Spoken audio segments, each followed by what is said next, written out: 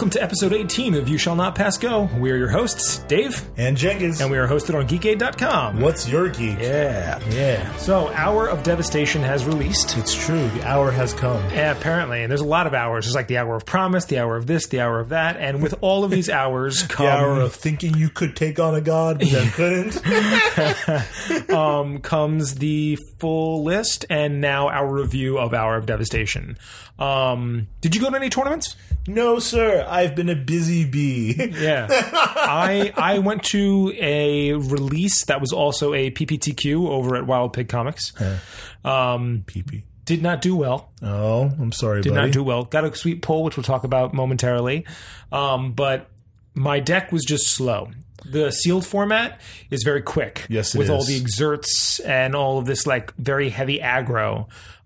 So colors that you want to draft or get in a sealed red, green, black would be like, red, green, black, maybe certain white, but like really like the red, green sweet zone is what you want. It's I forget what the acronym is, but it's like, flying, bombs, so on and so forth. Yeah. Well, it was, I was white blue because that's what I had. That's always an unfortunate thing. I probably could have gone white green maybe and maybe done slightly better, but my pulls and the pool that I had it made me think white blue was the better choice. I won only my second game. I only stayed for 3. There were 6 rounds. First round, wow, 6 rounds? Yeah, it was a lot of people. Holy crud! Yeah. And I would think for the sake of time, it was 6 rounds, and they were cutting to top 8. So after 6 rounds, top 8 would have had to do a draft immediately afterwards, and then play for the top 8 places. You can't see this, but I'm making a face of just like, oh my god! Yeah, it would have been long and grueling. I suppose it is a PPTQ, so that makes sense. It's not just like a normal fun little weekend event. So I wasn't going to stay after losing twice. Mind you... Maybe we should explain to our listeners what PPTQ means. Preliminary Pro Tour Qualifier. Okay. As opposed to the Pro Tour Qualifier, as opposed to the Pro Tour. That would be the steps to getting to the Pro Tour. You go to a PPTQ, and then if you win, you go from there to a PTQ. Now... There are other ways to get invited to a PTQ or just to go to a PTQ. In fact, they might even be open. But I think winning a PPTQ might earn you a bye first round. Yeah. Or even second. But point is that... Depends on how many points you have, I believe. Yeah. And then from there, you can, obviously get a shot at going on the Pro Tour. So I went. And I wasn't going to... If I lost twice, could I have technically won the last 3 rounds? And if with certain drops still made top 8? Maybe. But I didn't feel like... People dropping? Yeah. But I mean, I didn't feel like staying out for the duking it out. I just didn't feel like it. Did you go to Bearded? Or was this at... This is Wild Pigs. Wild Pigs? Yeah. Oh, okay. And I just... Like I said, I lost the first, won the second, and I was like, oh, maybe I can do this. And then the third one, I was just like, you know what, this is just gonna... I just didn't have speed. The morale is definitely... the morale must be low at that point. Where it's just like... I just wanted my free pack for entering, and I left. Even though technically you would have been grouped against people who had a similar... Yeah, like I said, I just didn't feel like duking... I didn't feel like duking it out just to be told that I didn't make top 8. Yeah, I can see that. So anyway... With that being said, I've had a pretty good reference point for the set in terms of how it plays, and that kind of leads us to our review. Overall, Hour of Devastation, I'm mixed. I really am. I'm a little mixed myself. There's definitely some cool cards, but nothing really strikes me as this is because whenever I look at a set, I think to myself, what are Jenga's cards? What are cards that appeal to my play style? Summit, the Tested? Yes. There's the red-green Planeswalker? There's definitely a red-green Planeswalker. That you can not only give something double strike, which is right up your little crazy Prasha deck alley, but on top of that, the ultimate is search your library for up to 2 creature and or Planeswalker cards and put them onto the battlefield. And she starts at 4. Yeah, and that's a 7 for the ultimate. Yeah. And then her -2... is she deals 2 damage divided as you choose among 1 or 2 target creatures or players. That ability, not my favorite. No? I mean, it's okay. For 2? 2 for 2 damage just seems... it's a bit much. Yeah, I know you get the division, I don't think you'd ever use her for her 2. I think really you'd put her in an aggro deck, use her for the double strike, and then hope to pop that ultimate. I mean, it's nice because she's only a 4-drop. Right. It is nice to, if there's like some kind of weenie or something, that you could just pop off. Yeah, but I mean, think of it like I think of it like a Johnny Vengeance. He's also 4, and his -2 is a Lightning Helix. Deal 3, heal 3. Well, Dave, they're trying to be a little bit better with balancing these cards. But yeah, I think that for me, the big card of the set obviously was the new Nicol Bolas. He is pretty nasty. Yeah, which I don't know if we covered him before in a previous cast during spoilers, but Nicol Bolas Godpharaoh has 4 abilities. He's a 7-drop Grixis. He has 7 loyalty when he comes in. His first ability for +2, target opponent exiles cards from the top of their library until they exile a non-land card. Until end of turn, you can then cast that card without paying its mana cost. That alone is fucking awesome. +1. Oh, I should mention, did I say 4 abilities? 4 abilities. +1, each opponent exiles 2 cards from his or her hand. Each opponent. On multiplayer games, that's awesome. That's disgusting. Yep. -4, he deals 7 damage to target opponent or creature that the opponent controls. And then his ultimate at a -12, which he can get in feasibly... What's that? 4 turns to get to ultimate, 3 turns of +2s and or 2 +2s and +1, yes, and then I do believe so. And then the ultimate, yeah. So 4 turns, and you get the exile each non-land permanent your opponents control. Multiple opponents control. That means that's the ultimate Cyclonic Rift. I love him. I think he's great. As for the rest of the set, the gods. They're interesting concepts. We talked about them earlier. Yeah, we talked about them in the last cast. Let's move to the other cards. They're okay. Eternalize in general. Razaketh is cool because he's a vamp tutor. Yeah, I gotta say, like, for me, I'm still not thrilled about cycling. I don't think I'll ever be a fan of cycling. I think deserts are a waste of time at a limited right now. Probably, unless like.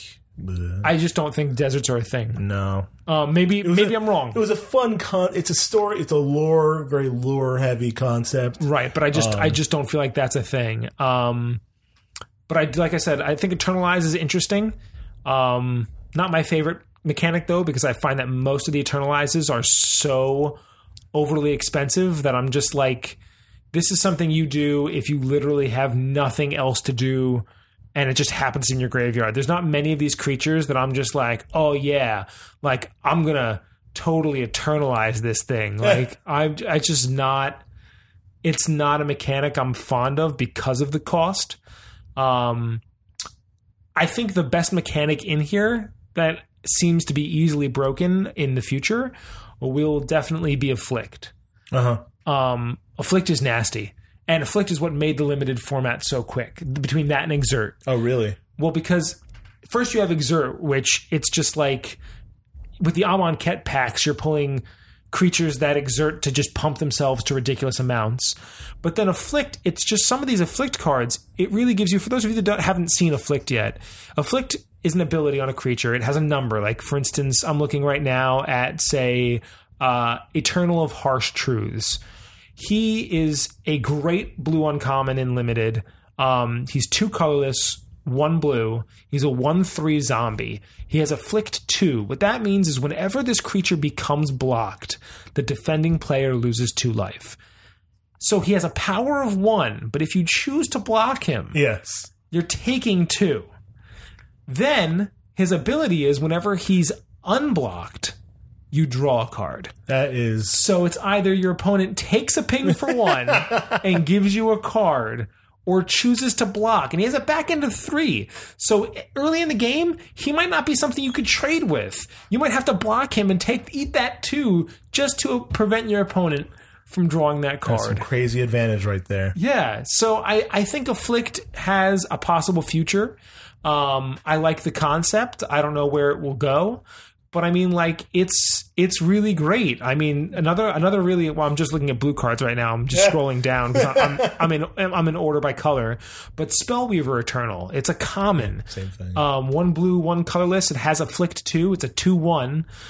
So no matter what, you're like, oh, they're going to take 2 no matter what. Not true. It also has prowess. So like. They can block if you like pump them a lot, but no matter what, they're still taking that 2 damage. There's some pretty nasty black cards in there too. Yeah. Like I was looking at Torment of Hailfire, which is X black, and then it's a sorcery, but repeat the following process X times. Each opponent loses 3 life unless that player sacrifices a non-land permanent or discards a card. Right. Which is like pretty heavy in a multiplayer game. All of the torments are pretty nasty. I mean, the other torment of Venom, 2 black, 2 colorless, put 3 -1/- counters on target creature. Its controller loses 3 life unless they sacrifice another non-land permanent or discard a card. Not something I necessarily play in a deck unless I'm like running some kind of crazy counter deck, where plus -1/- counters are doing things for me. Yeah, but still, it's an instant speed card. A pseudo kill, and in limited, I faced off against it. It was pretty good. The only thing that I just happened to stop it with was in my pool. I ended up getting Solemnity. Solemnity is a white card, 1 white, 2 colorless. It's an enchantment that says players can't get counters, and counters can't be put on artifacts, creatures, enchantments, or lands. Oh, that's not bad. It's really interesting if you're playing somebody that's running like an EDH and on a Fenza deck. Oh, you know what? That's pretty interesting against is Kaladesh cards. It's interesting against anything that runs counters. Yeah. Think of like cards that you have that like put a +1/+1 counter on this. It's like no more. Your doubling season? Oh, sucks. Doubling season doesn't matter because nobody can get counters anymore. Well, I do mostly process mainly. I know. If it was my other deck, then yes. Right. If it was oh my god, I forget his name. Oh, I'm the worst. I forgot my child's name. Long story short, Thromok, the Insatiable. Yes. I think Afflict is a great ability. That's probably my favorite thing of the set. Nicol Bolas was a great planeswalker, and all in all, I'm mixed. A lot of these cards, I'm just like, It's not nothing in here is screaming out to me like, hey, this is going to change the game in a bunch of formats. They're just fun cards. That's what we all say until someone does it, yeah. And then it's like, oh my god, remember this card from Hour of Devastation? Well, it's so totally broken. Remember the Ruin Rat? It's the 1/1 Death Touch Rat that when it dies, you exile a card from an opponent's graveyard? Now it's worth $20. It's a common.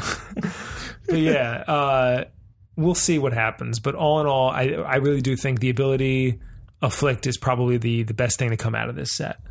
That and Nicol Bolas. Yeah. Outside of that, I'm, for the most part, I'm satisfied, but I'm not overly excited or like, I don't feel the need to go out and buy more Hour of Devastation. It's not making you go like, hey, I want to play Standard right now. Yeah, exactly.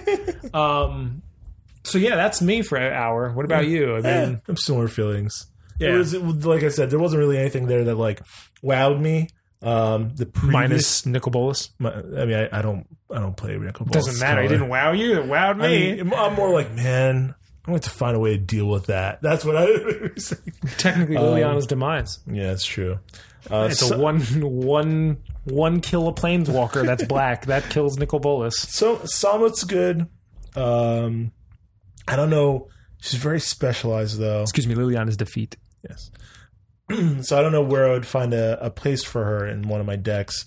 But beyond that, everything else is kind of like, this is great. More Hydras are nice. I have to say, desert-based. One other card that does stand out, though, that I have a feeling will come to play in a lot of decks in interesting ways, is the Ramunap Excavator. It was the promo card for the release. If you went to a release, you get a promo version of it. It's the 3-drop, 1 green, 2 colorless, 2/3 Naga Cleric green.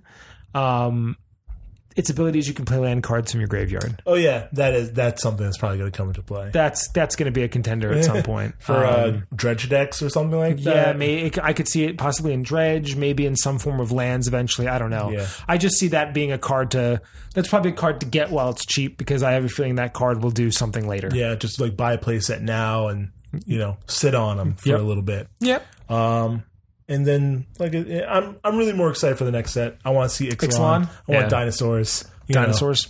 I want my Naya dinosaur commander. Just real quick. So there are those, still there's been no word from Wizards whether or not that foil sheet is actual Ixalan cards. But for argument's sake, let's just say that they are. If you look up one of them, one of the cards, and it was something that somebody, I can't take credit for this combo. I read this combo online and I was like, geez, I should really buy these cards now because it just seemed like a great modern combo.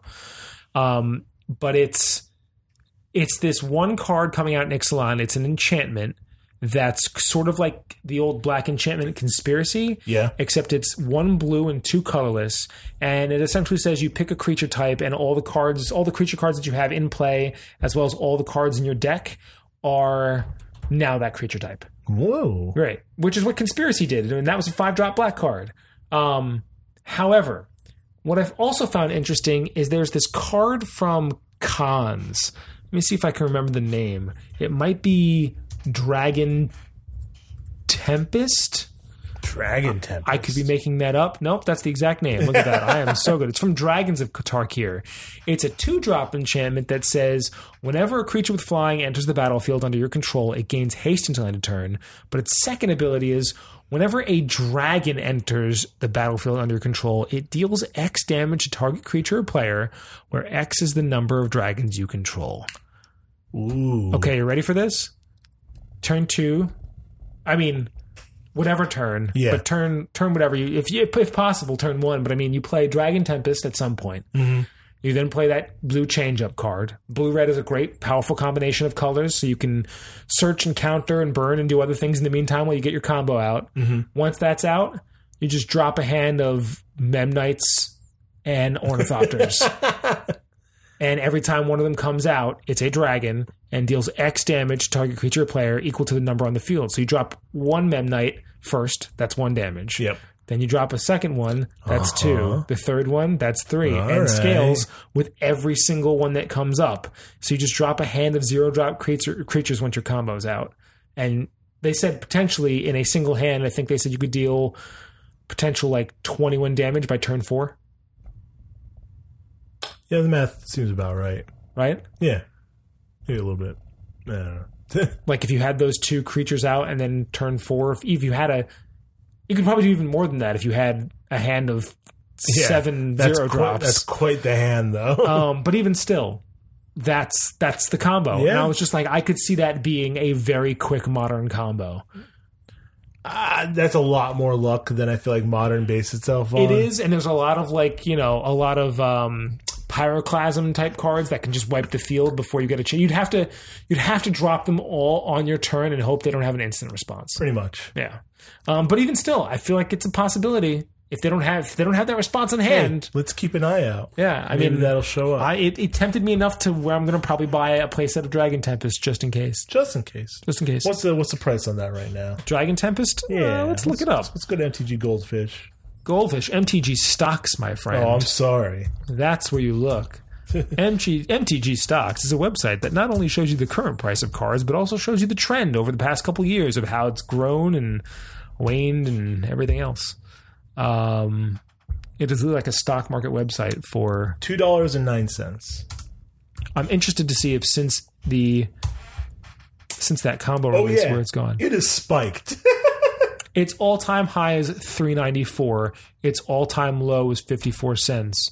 It spiked somewhere. It's grown steadily since it looks like not Kaladesh, what was right? Aether Revolt.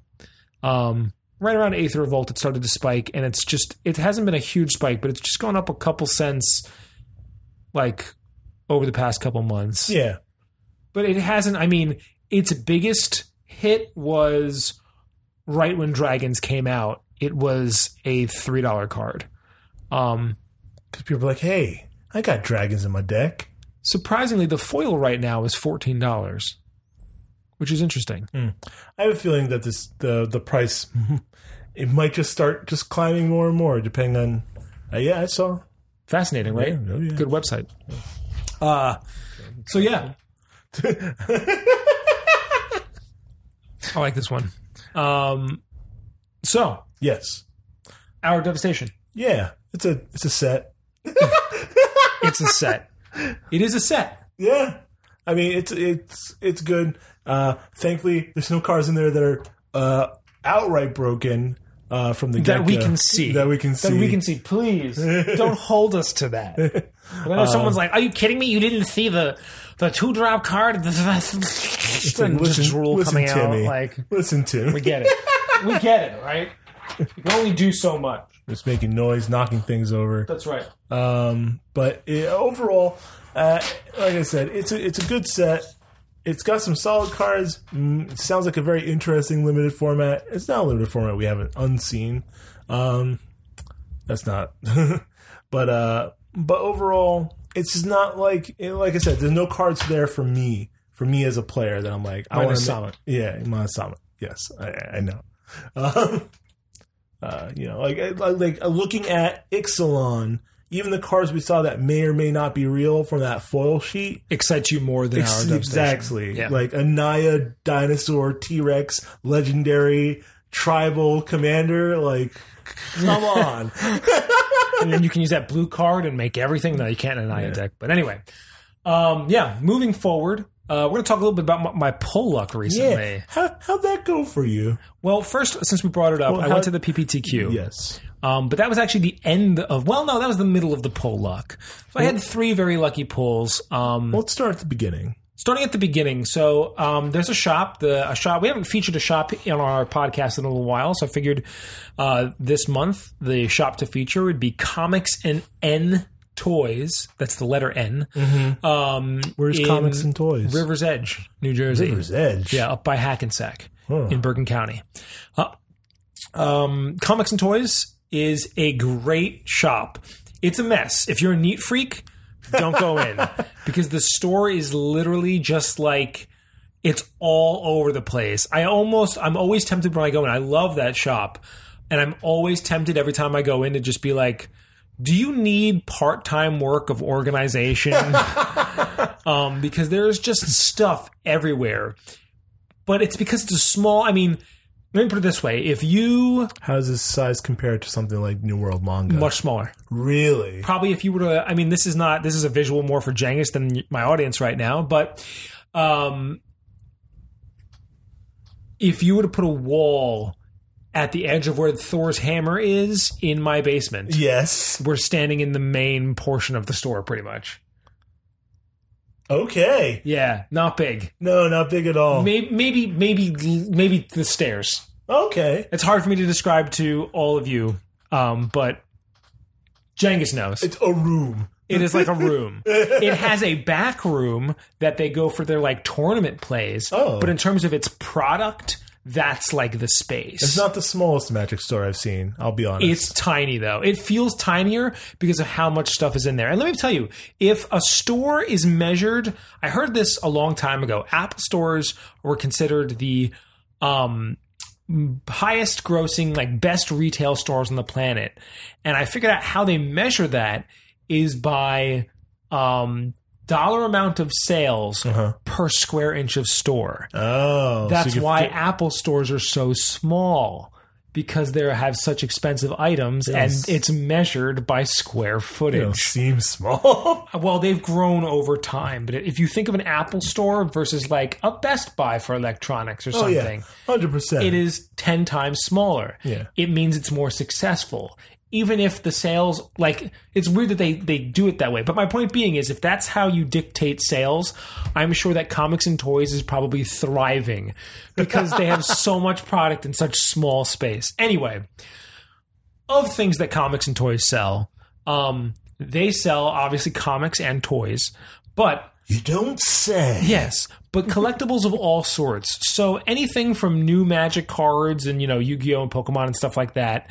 And obviously toys, like, new toys and figurines. But also they collect anything and everything. They have used video games there. Ooh. They have used figurines. So they have, like, those, like, Mego figures. Really? Like the Mego, like, Batman toys? Yeah, like, they have, like... They will buy anything and resell it if it is a collectible. They have bins of just loose figures that are not in mint condition and not in box that you can buy for... random prices. What a very interesting story you found there. Yeah, like for instance, like if you think back to your childhood and you go, oh man, I remember when I played Teenage Mutant Ninja Turtles and had this really sick Michelangelo toy. It's probably in the bin there.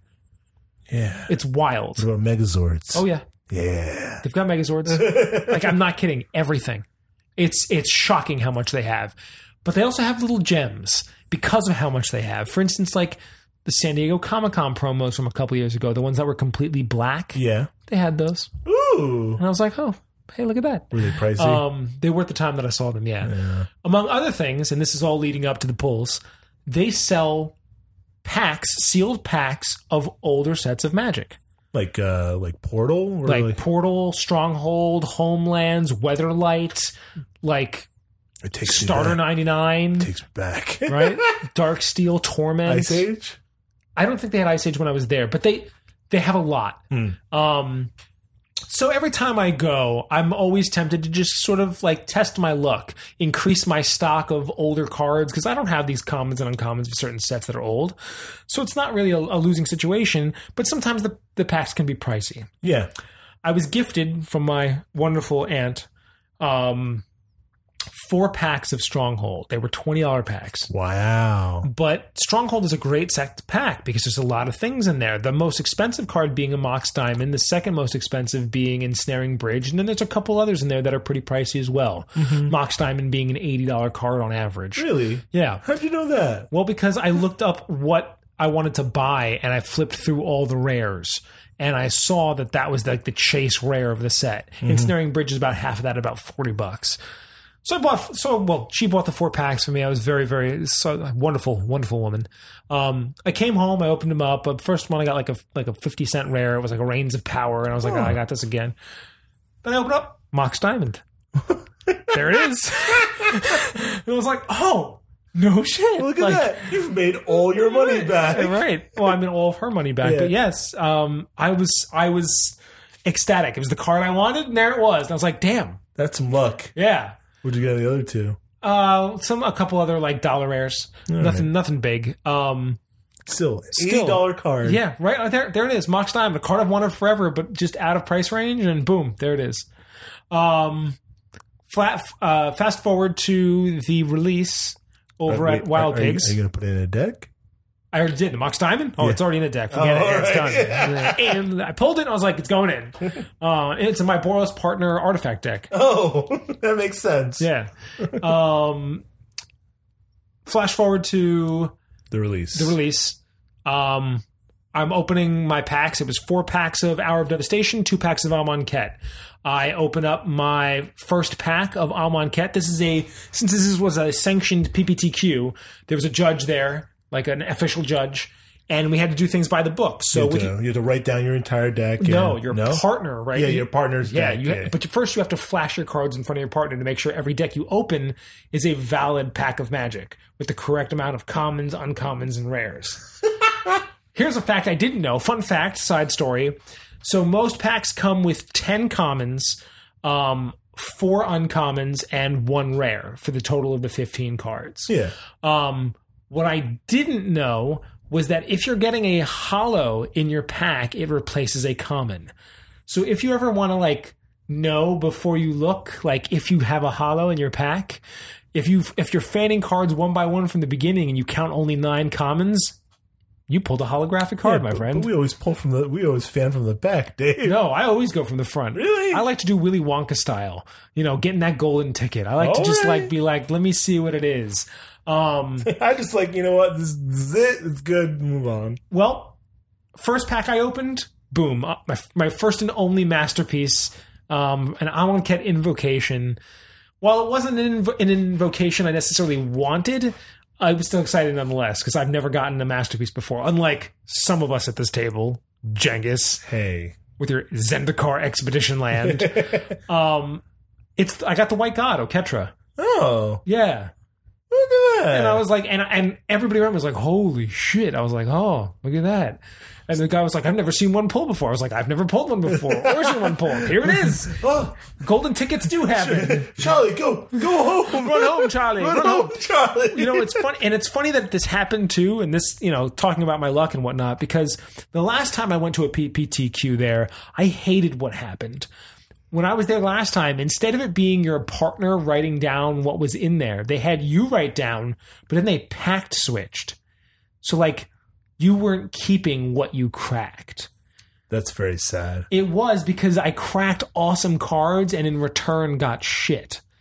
So I remember feeling terrible, but I also remember hearing that if you dropped after pack crack, you kept the packs you had. Oh. So before going, I was like, I'm going to ask if they're going to do pack switch. And if I pull an invocation, I'm just dropping right there. I am not going to pack switch an invocation. Luckily, no, they did this a much smarter way, which was you just show the packs to your opponent.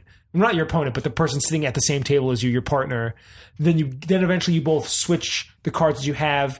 You write down each other's cards, then switch back. So you do end up keeping the cards that you crack. So I kept my invocation. Yeah. Still didn't win. Like I said, didn't do too well because blue-white, and obviously white because of Oketra. But I was still like, okay, it wasn't a total loss. I got an invocation. You got the white god. Yeah. Then I get my Box of Hour of Devastation. Uh-huh. The one and only card I wanted. What was it? Nicol Bolas. Got him. There it is. So it was just like some people didn't even get one mythic in an Hour of Devastation box or no, fat bag. pack. Well, I didn't get a fat bag. It was a box. Though I got nervous though, because in my head I was like, wouldn't it be crazy if I only got one mythic in this entire box? I pulled one mythic. And I had 5 packs left in the box and hadn't pulled any others. And I was like, oh boy. I was like, oh, I will write an angry letter to Wizards of the Coast if I only get one mythic. I am a long-time supporter of your product. I will send them a picture of their odds and be like, I know these aren't exact, but this is ridiculous. And then within those 5 packs, I pulled 4 other mythics.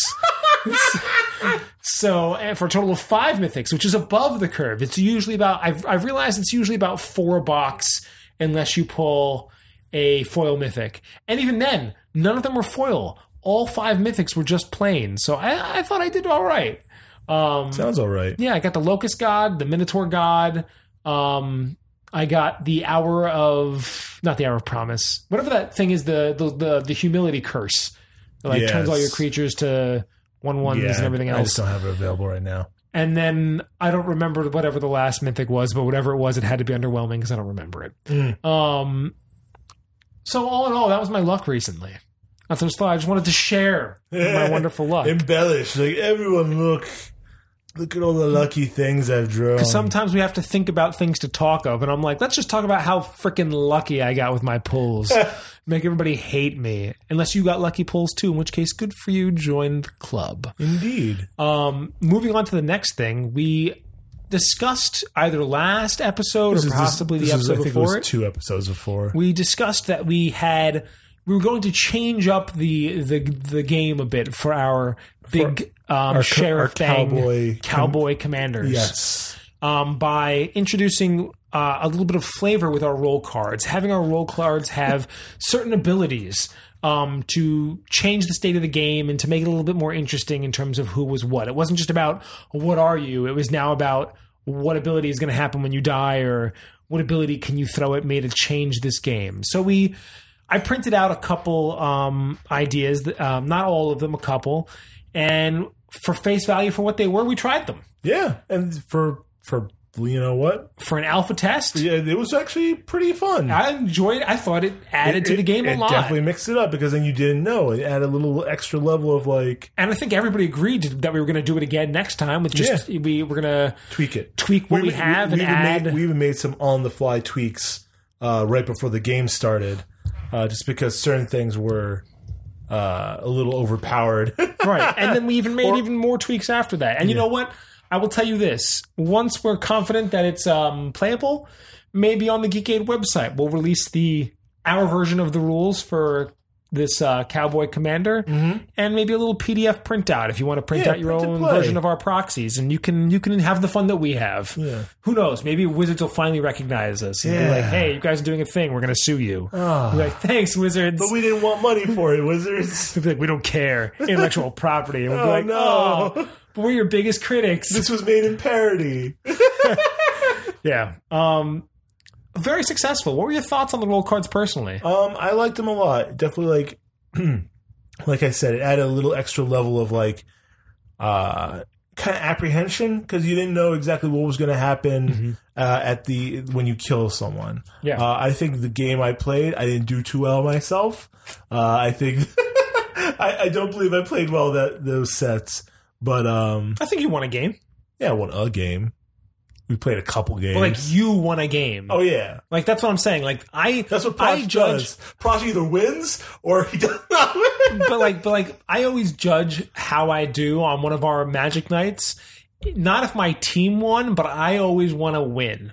One game, I want the win to be because I did something that either directly helped give the win or I got the win myself. Whether it's I was that, clutch counterspell that caused the final blow to land, or even if I was the final blow itself, that for me is a win of a game. That I'm like, okay, I did well tonight. I don't feel the same way if my team wins, but if I was knocked out and just sitting there. A lame duck. Yeah, it's kind of like pity prize, you know what I mean? And then I really don't feel good if I had neither helped to win nor were on a winning team at all. Then I feel really shitty about it. Nothing. Yeah. Then I'm just like, I got to break every deck I own down and start from scratch. You're like, no, this cannot stand. But I'm really competitive. I think the most interesting was a Renegade, especially when Joe played it.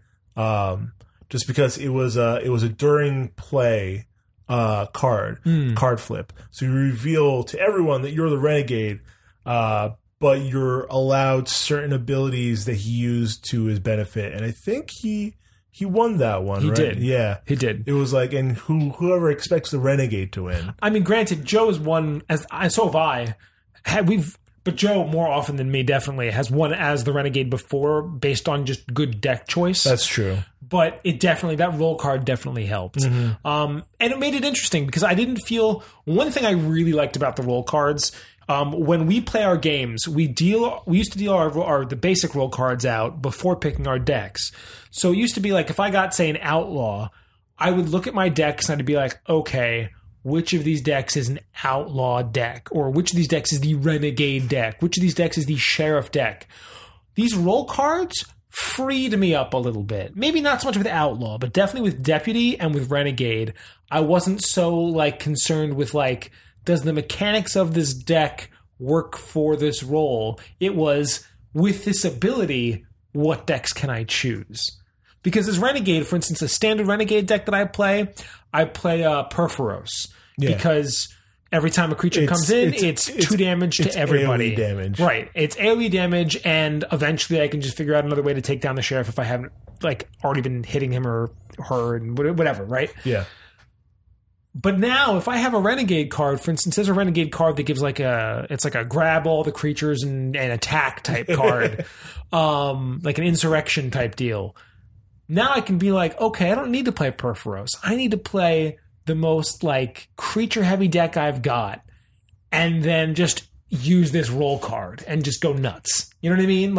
At the opportune moment. Exactly. So I did like that. I thought it was very successful for an alpha test, and I'm looking forward to doing it more. I think that the cards also they represented their roles very well. They did. They had good flavor. That definitely helped. It definitely was nice. Deputy cards help, the sheriff, or helped the sheriff or somehow stunted some outlaws. Yeah. Outlaw cards weren't very powerful because outlaws are powerful in and of their own. Yeah. Because outlaws have the easiest objective. If you really think about it this way, you could say in a game, it might be a game of 7, it might be 3-on-3 in a Renegade, you know what I mean? But even then, it's not really an even split that way. Yeah. It's a bunch of outlaws that are going to go after the sheriff. Just the sheriff. And everybody else has to try their best using cards that they have to save the sheriff, which is a much harder thing than just being like, go. You know, if I've got Voltron deck, if all of the outlaws are playing Voltron decks, it's the outlaw has the clearest objective. Right. Just kill the sheriff. Everybody else, it's you have to just, you know, kind of deal. Which makes it harder for the deputies. It makes it harder for the renegade. So that's why the outlaw cards, we made sure they were the least powered.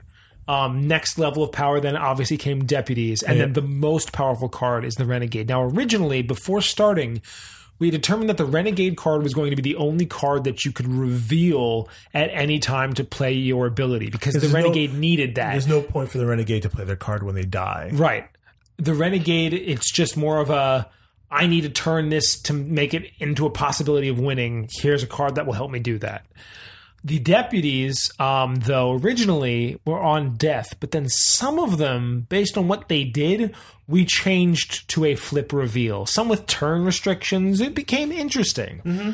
Well, it's because, like, you know, the power base of the good side, quote unquote, goes down heavily when a deputy dies. It does. And especially if the outlaws aren't even targeting the deputies and they're only going for the sheriff, the deputies need something to do. So that's why making them flip was the best way to go about it. Yeah.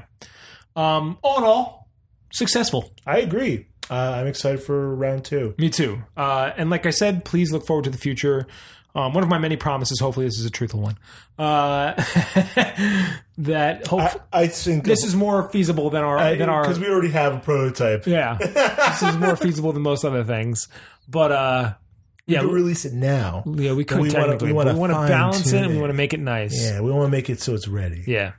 Moving on to D&D. D&D. First, we're going to talk about the Unearthed Arcana of the month. Yeah, we only get one now. It's perfect. I don't want to have to read more than one. I love D&D, but it was daunting to read like 15 Unearthed Arcanas. I would just skim them and be like, all right, I sort of understand this. This one is called the Greyhawk Initiative, which got me more excited by the title than when I read the Unearthed Arcana. Because it's like the Greyhawk Initiative. I was like, is this an initiative where everybody's going to slowly transition back to the world of Greyhawk? And then that's not what that was. It is literally new rules for initiative in Dungeons and Dragons. A variable initiative that changes round by round, and you roll. Your initiative modifier is pretty much just nothing now. It's all based on your actions. And depending on the speed or perceived speed, roleplay speed of the action, depends on the die that you are going to roll. And you want a lower initiative to go first. So, for instance, the recommended tiers that they have, the fastest thing they have is a ranged attack. If you're going for a ranged attack, you're going to be rolling, I think it's like a D4. It is a D4. Yeah. And then after your ranged attack, the very next thing that they have is they have It's 3 different actions. It's movement, swapping gear, or anything else that's not the next 2. Right. And that's a D6.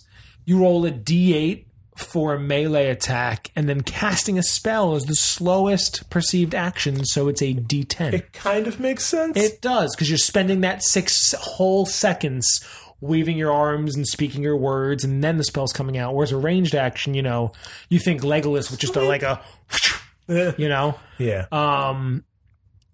I find it interesting that melee is so slow, but I guess I get that. It also says, it's if you're going to do 2 things though, like for instance, if you're going to take your move action and your attack action, you have to roll both initiative dice.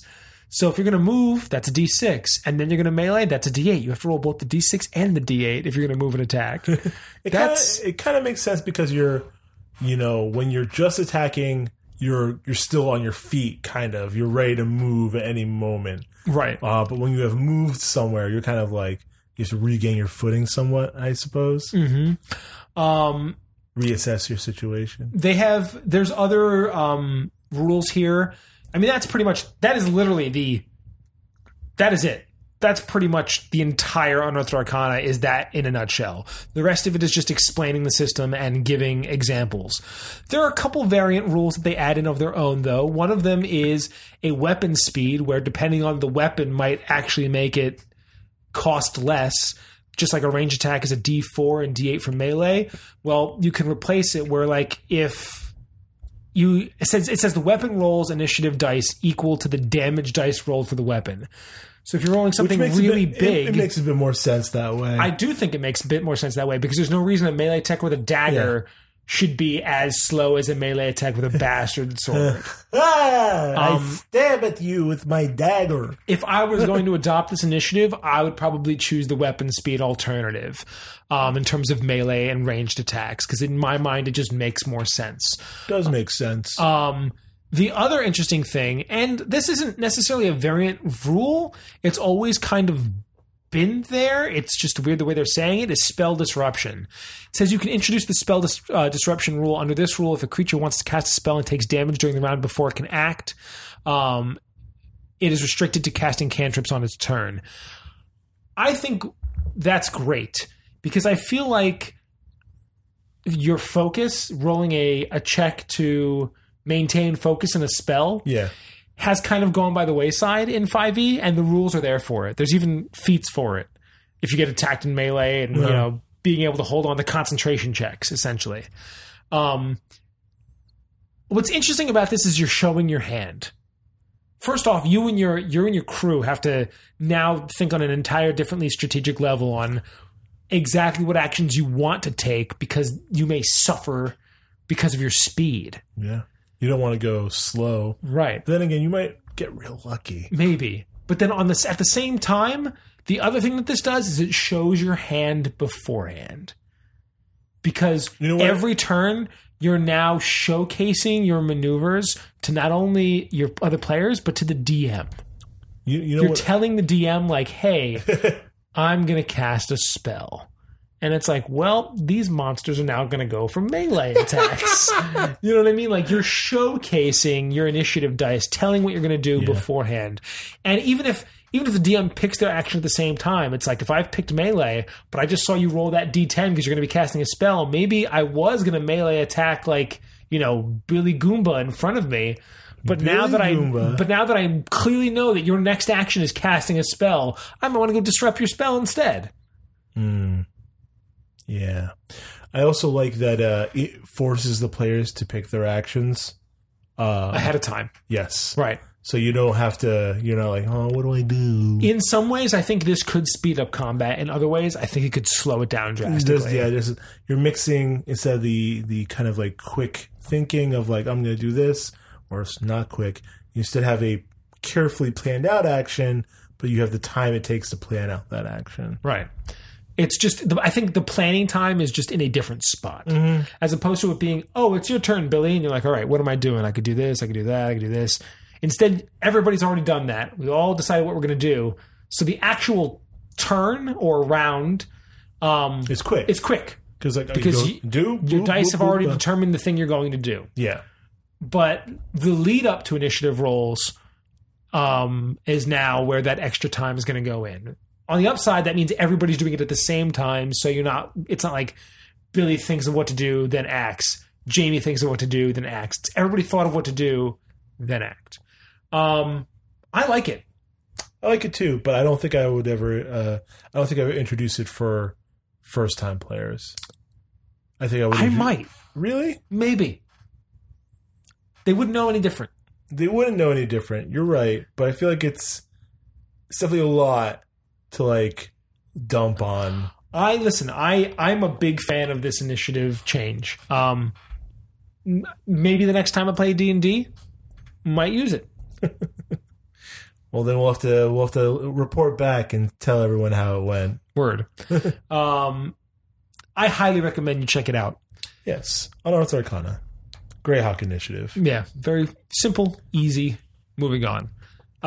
Next up on our list of Dungeons and Dragons, we're going to play some Dungeons and Dragons. So if you haven't already listened to our little one-shot that Dave and Rocco did, because I know you're still probably getting through it, because it is a lot. Yeah, it was a one shot, but that is it. You can take your time with it, a 4-hour or so little one shot adventure. But we figured it might be fun to also throw in a little quickie one shot. In addition to this being a quickie one shot, we thought this would be a great time to review the now phase 2 and 3 D&D Beyond, which I should mention after our last cast when I was like, man, I really thought that they were going to do next phase. Like the day after we recorded our cast, they released the next 2 phases of D&D Beyond. So D&D Beyond is now fully operational in terms of its beta test. You can now create characters right there on the Dungeons & Dragons website, and it's pretty simple. It's not very customizable at the moment and only currently has SRD material, but when you can put homebrew material in, though. You can put homebrew material in, and when the full version is released, they do plan on not only it will come free with SRD content, but then for about $30 a pop, you can shell out to add in the content from the rulebooks that they have released. So you want all the player's handbook rules, you shell out $30. You want the DM rules, $30. Monster manual, $30. Can that get expensive? Yes, but I'll be honest, that's really not as terribly different than the amount that Hero Lab used to charge. The only difference is, since Hero Lab can't use official content, for Hero Lab you only have to buy the core SRD, which is like $30 or $40, and then everything else is a user created marketplace unofficial item that's just on a forum that a user created, which bypasses the legalities of releasing 5e content. So really, I have all the 5e content on Hero Lab already. I probably will only use D&D Beyond for myself in a situation where if like I'm at somebody's house, I'm at our buddy Joe's house, and Joe says, let's play some D&D. Let's play some Dur. And I don't have Hero Lab on me because Hero Lab doesn't really have a mobile character creation yet. It has just a mobile character sheet that you can use. I would probably use D&D Beyond to create a character like that. However, if I'm here at my house, I will probably still use Hero Lab just because I don't have to pay for all the content. Understandable. When we talked about doing this, I was like, oh, all right. Dave said, try to use Hero D&D Beyond. I was going to write it out on paper. So I tried D&D Beyond, made the character last night. All in all, it guides you along each step, step by step, like you need to do this. Like a baby. Literally like a baby, step by step. Which is great because, If you are a baby, it's fantastic. It makes it easier to keep your ducks in a row, so to speak. Like little babies. Like I said, not everything is there. Like, I would definitely, you'll see. I wish I could pick a couple more options for my character, but I think from what I was able to create and the great character sheet it creates for you, that you can expand the spell attacks and it gives you a description of what those attacks do. I think it's really nice. Yeah. I feel like for me, and plus it's all online. So you just need a device that can go online to access it. Yeah. Which is great. Like, I made it on my computer at home, and I logged in on my iPad that I have in front of me, and now I have the character that I created. Yeah. It is nice to have that all at the click of a button. But I will say, like I said, for me personally, if I'm home, I'll probably just print a paper sheet with Hero Lab, especially because I like to take notes. I still like that pen and paper or, pencil and paper feel. You can take notes here. I mean notes like with a pencil quickly. Oh, yes, I understand.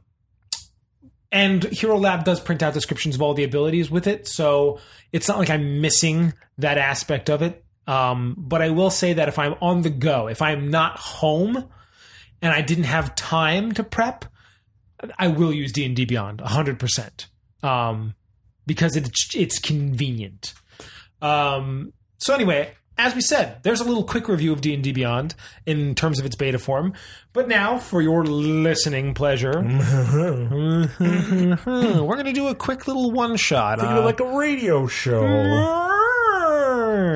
Okay, so... Does it sound like I'm on an old-time radio? Oh. Rest in peace. So,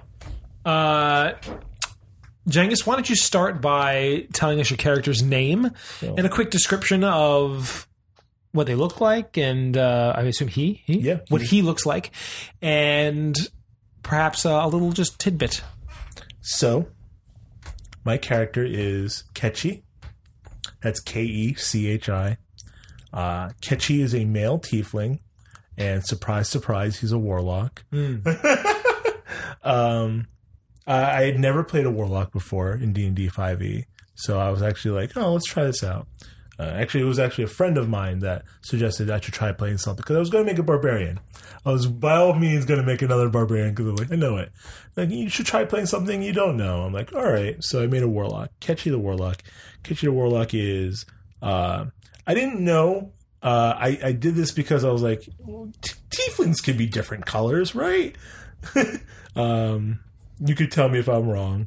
But Kechi is a blue-skinned tiefling. Interesting. From what demon did Kechi come from? That's a great question. One that I didn't give much thought to. Actually, I don't know. Or devil, technically. Yeah.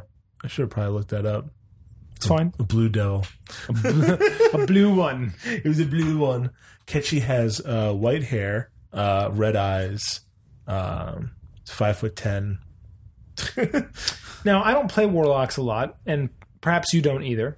I don't. So let's have a couple questions real quick. Okay. For casting, they cast the way wizards do. They have components or a focus of some sort. Not that I'm aware. I have a packed weapon, but I believe just like it's just innate spellcasting ability. Similar to like a sorcerer, I believe. I don't have a... Even sorcerers have components. That's true. Like I said, I just made the character. I believe warlocks, if I could be wrong. In fact, you know what? You would consult the compendium. So, are you ready? I am ready. Here we go. Well, I have to find the voice. Because... and mind you... Unlike the one shot you heard, if you did listen to Big Trouble in Little Leaf Shadow, the conclusion of this game will be less of a conclusion. Because just like most of our segments, talk show style, this will be something we can do ongoing, when Jengis and I need to fill a D&D section and there's not much D&D going on. We're going behind the curtain. All right. But, okay, Kechi. What did I say Kechi was? Kechi was a little high-pitched, but he had a bit of a British accent. Are you trying to do a really bad Stewie? Because it sounds like a really bad Stewie. It's a really bad Stewie. That's Kechi. Ooh, yeah, here Brian. Yes, this is Kechi. Oh, yes, I found him. But Brian, I am a warlock now. I have a magical weapon. Brian. Brian. Yes. That's I can always get into Stewie if I just say Brian. Ooh, Brian. Yes, Mr. Giraffe. Lick up all the marmalade. It's time for a sexy party. Brian, I'm going to be having one of my sexy parties. Yeah. So, if that's how you want Kechi to speak, cool. Kechi sounds like this. All right. I don't know if I told you about this. So I'm rehashing something that I did a while back. Oh. But I didn't run you through it, and I want to see how you handle it. And I thought it'd be interesting for our little one shot. All right. So you wake up. Oh, okay. Yeah. You feel. Do tieflings sleep? You wake up. Okay. You feel incredibly cold. Oh. There's a draft. You can't see it first until you have dark vision, I'm assuming. I have all the dark vision. Yeah. I have super dark vision. It takes a second for your eyes to sort of just adjust, but when they do, and your dark vision's in full bloom, and you hear just the sounds of water dripping in the distance, you realize you are in a small stone room with just a little tiny basin that is used to do business, if you catch my drift. A chamber pot, if you will. And not much wiggle room. We're talking maybe this room in total is a 10-foot by 10-foot square. There is a gated wall that leads to a hallway that is currently locked. Above you is a large magical symbol emblazoned on the ceiling, slowly pulsating and humming. You look down at your skin. You are bare, minus a bit of a loincloth to cover yourself. Ooh. You have no items on you. Okay. And there are no windows in this room. Huh. You are in a prison cell. I figured as much. Walking up to the prison cell, and you hear the sort of tap, tap, tap against the bars as a sword slowly slides across them. Coming to a halt in front of your face, carrying a torch, is a man dressed in plate mail. And he just stares at you with a look of utmost contempt. I don't like him either. So, you're awake. Yes, are you here to bring me my breakfast, or is it lunch? You have a sense of humor now. Let's see how you do after your execution. Execution? I don't know what joke you're trying to play this time, you trickster, you devil. But I will tell you this. Regicide does not ever condone jokes. You will be tried this afternoon, and I guarantee you'll be dead by tonight. Enjoy what time you have left. He walks away. As he says this, you try to scour your memories, and you find... I don't remember killing a Reggie. You find nothing. Like, the last thing you remember, the very last thing you remember, is you had just come to the capital city of Portalson. And in Portalson, you went to the inn. You had a room waiting for you. They knew you were coming. You had come from one of the outlying cities. You were a commanding officer, respected of one of the nobles that worked directly under King Regis. There's your Reggie. And despite all of your nobility, and despite how well seasoned you are as an adventurer, something has to have happened, because the last memory you have of walking into that inn and having that room waiting for you, went up to the room, and that's it.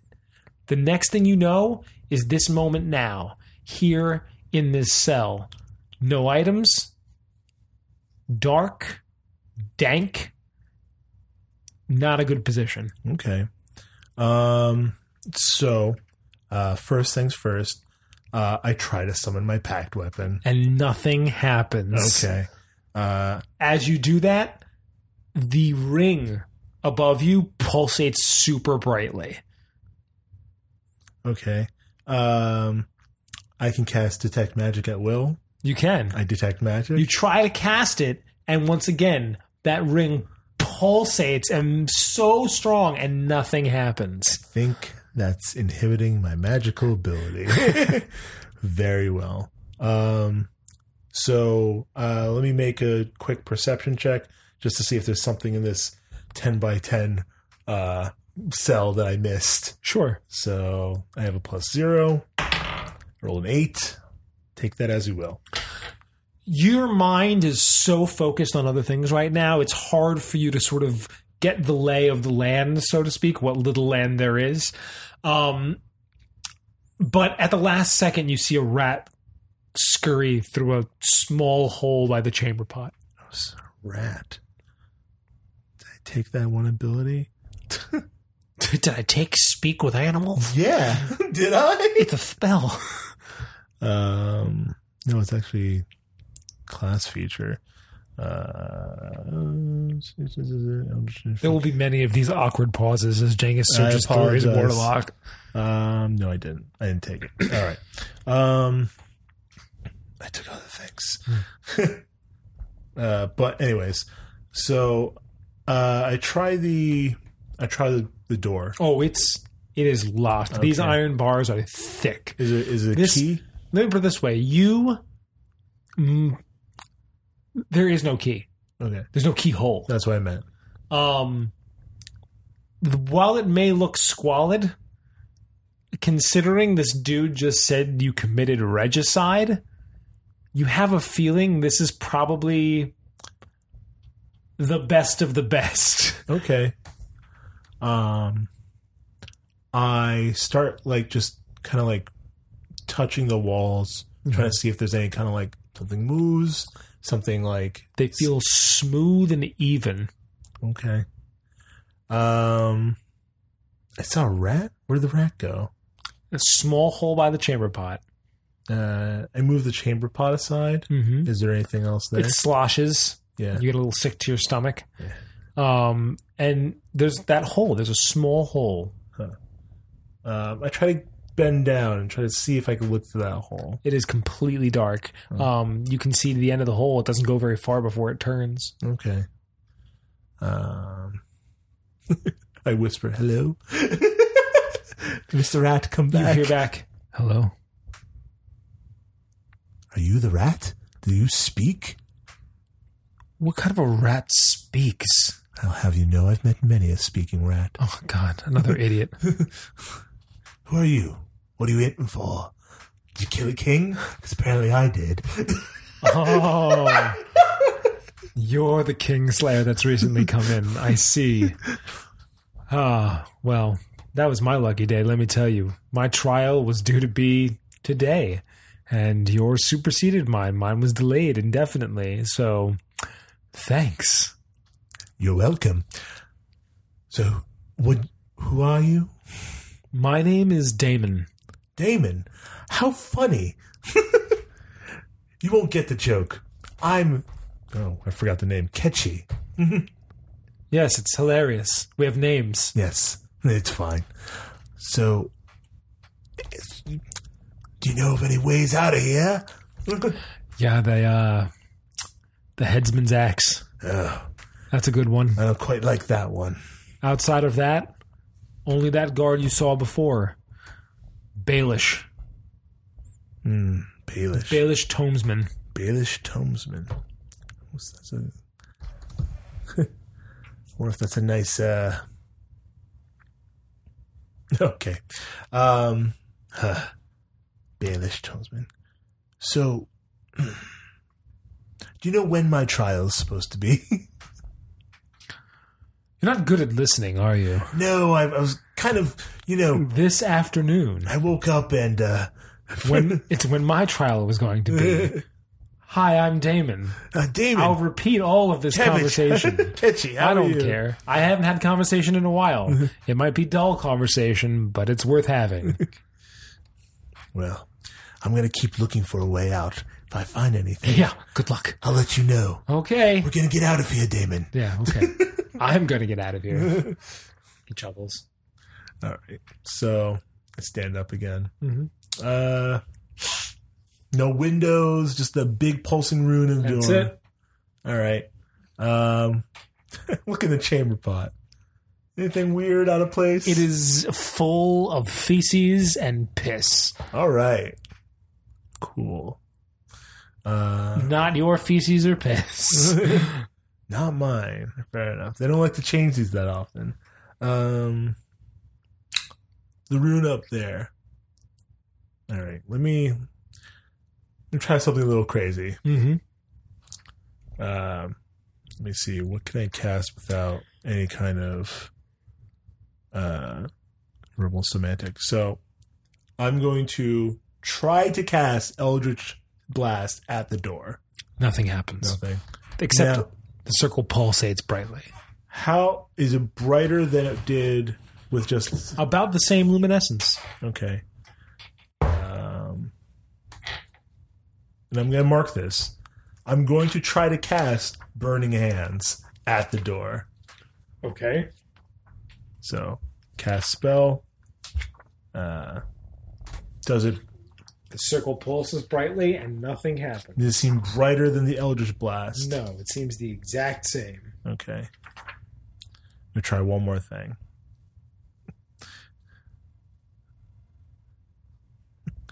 I'm going to imagine the in-room that I was in before.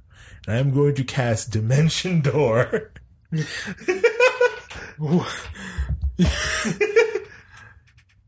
If Damon could see you, he would have a quirky comment, but he can't. Nothing happens. The circle pulses the same luminescence. Just making sure if there's a limit to these things. There's a level 4 spell. You may roll a Knowledge Arcana check. Sure, why not? No, Jesus. +5. All right. Nope. 8. 8 is enough. Oh. With that, how many times you've tried to do something, I think you know what this is. Oh, I know what it is. This is a permanent seed anti-magic field. There is no magic that can be cast within its radius, and no magic that can be cast through the sphere itself. It takes up the entirety of the room that you are in. Okay.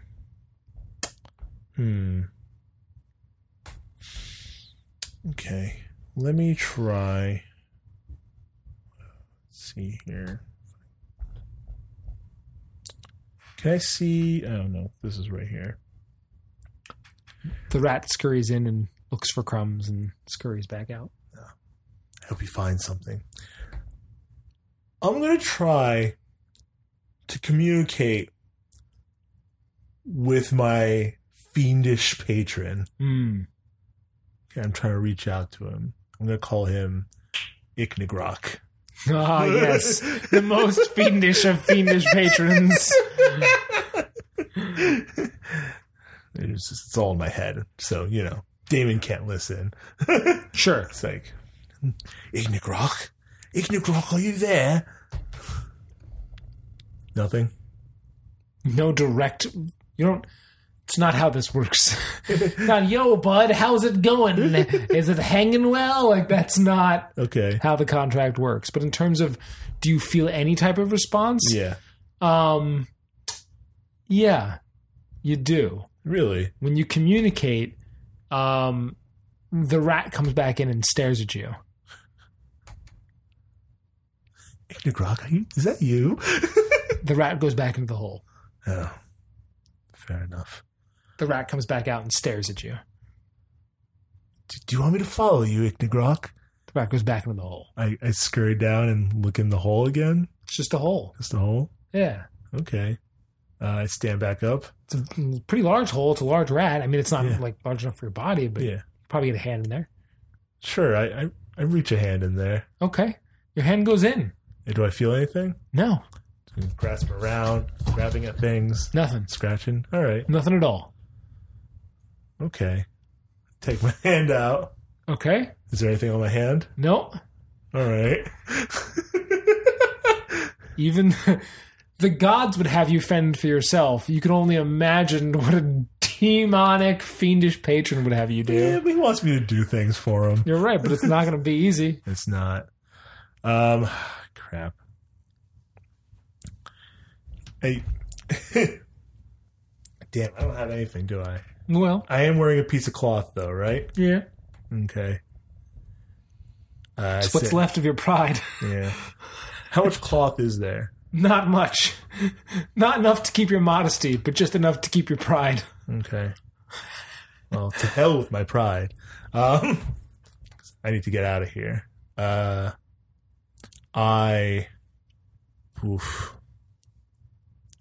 So. I don't even know how to do this. If I were a barbarian, I would just push right through. If you were a barbarian, I would have set you up with just as many anti-barbarian things. You'd have been strapped to the wall in Mithril or something. Fair enough. Like, it would have been... enough.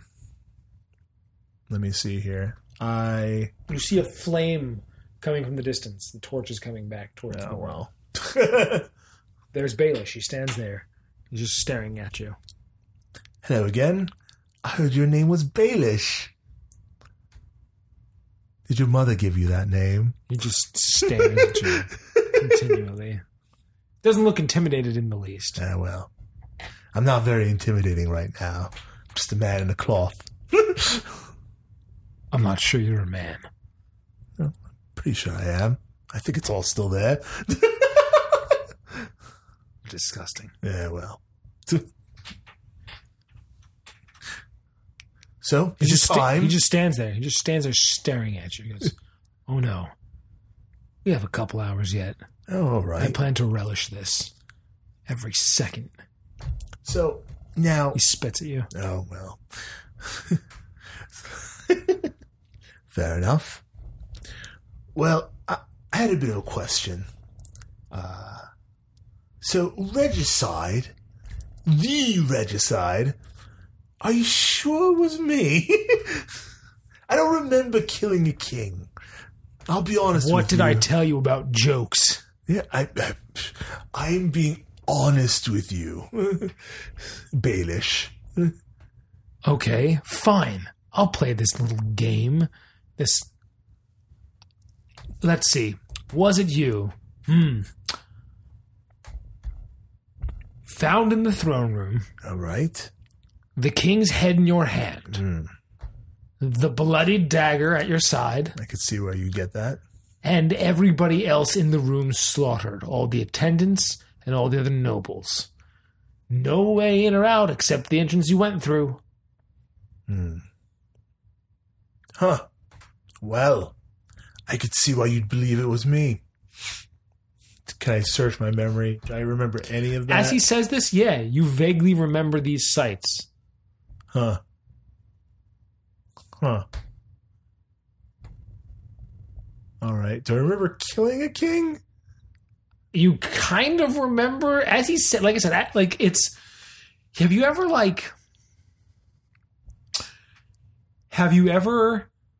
It's like the Mandela effect, where everyone believes something because like they keep repeating it. Yeah, exactly. It's like one of those things where like he says it so like you can picture it happening in your mind, and your mind doesn't necessarily say that's completely false. Like it's like I sort of see that, but at the same time something isn't quite right. He says, "And the only witness left alive we have ready to testify." Okay, I'm surprised someone survived. Oh, remember your handiwork, do you? Take pride in your kill? No. I don't think there's much pride there. Well, if that's all the help you're going to be, I'm going to go back to my chamber pot. No. In fact, the reason I came back is because, well, he wants to talk to you. The witness? Yeah, your supposed friend who thought he knew you. Oh. Well, lead the way.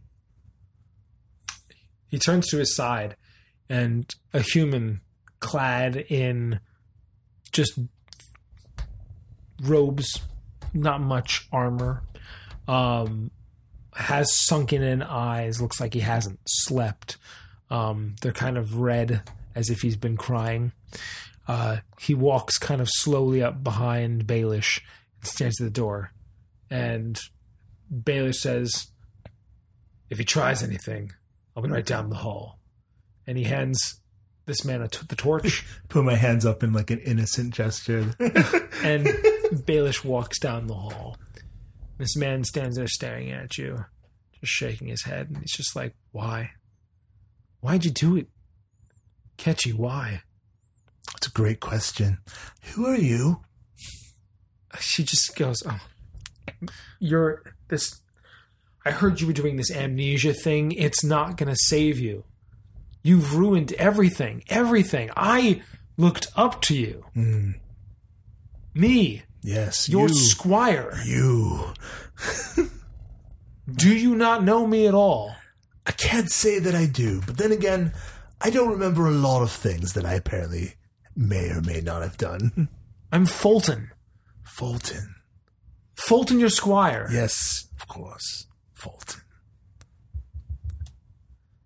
How's the wife and kids? He just looks, gives just the most disappointed look like you've ever seen anybody give as far as your memory is concerned, but your memory is not really reliable right now. And he just sort of like, he doesn't know what to say. And he comes up to the bars and he just sort of like looks at you and he just like, as if he wants something. And then out of like, make a perception check. Sure. 2. Okay. I'm not rolling well. I don't like this die. I'll be honest. This D20 is not. You can swap it out. Swap it out.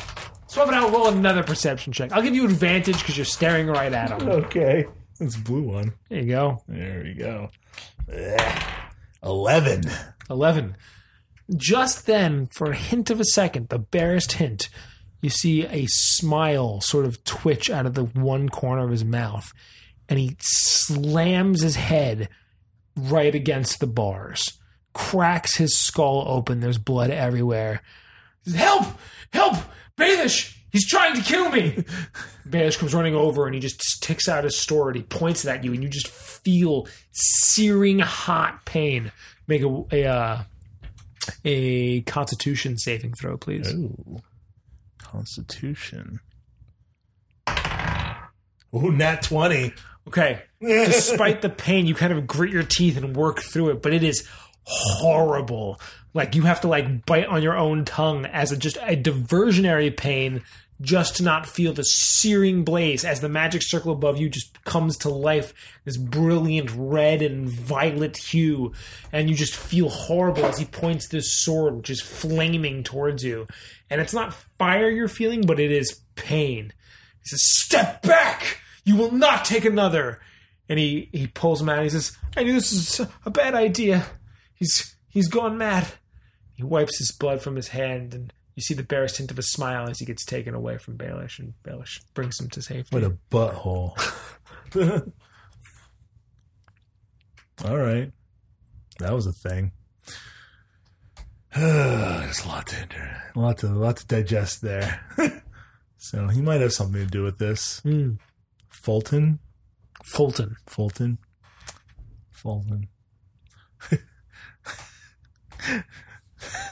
Say, Damon, did you get a load of that guy? You don't hear anything. Oh. Damon? You there, buddy? No response. Huh. Oh. I go back to the hole. Yeah? I go, Damon, are you there? No response. Huh. That's weird. I wonder where Damon went. Well then. What to do? Is some of his blood still on the bar? Very little bit, yeah. Yeah. What can I do with that? I'm a warlock. Not evil. I could drink it. Sustenance. Let me put it this way. Is there anything else you're going to try before the afternoon's trial? Because there is potentially things you could do. Okay. It's just whether or not you know to do them. Oh. But I also don't want to linger if it's going to go nowhere. I do try to get some of the blood off the bar. Okay. Onto your little loincloth? Yeah. Yeah, you get some on there. That looks like you pissed some blood. Well, I actually did. I didn't want to wipe it. I wanted to grab it.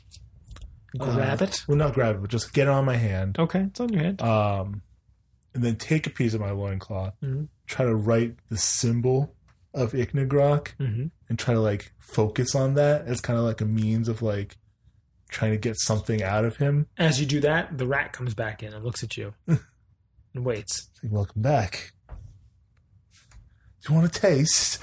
The rat comes back into the hole. The rat comes back out and looks at you. I'm going to strangle you, Dave. I try to catch the rat. It gets away like the berry. We'll make a dexterity saving. Yeah, let's role play. Let's get a little D&D in here. Yeah. 13. Yeah, you catch it. All right. It guts you. It bites your hand. Ah, you piece of shit. take 2 points of damage. It's going to bite you again.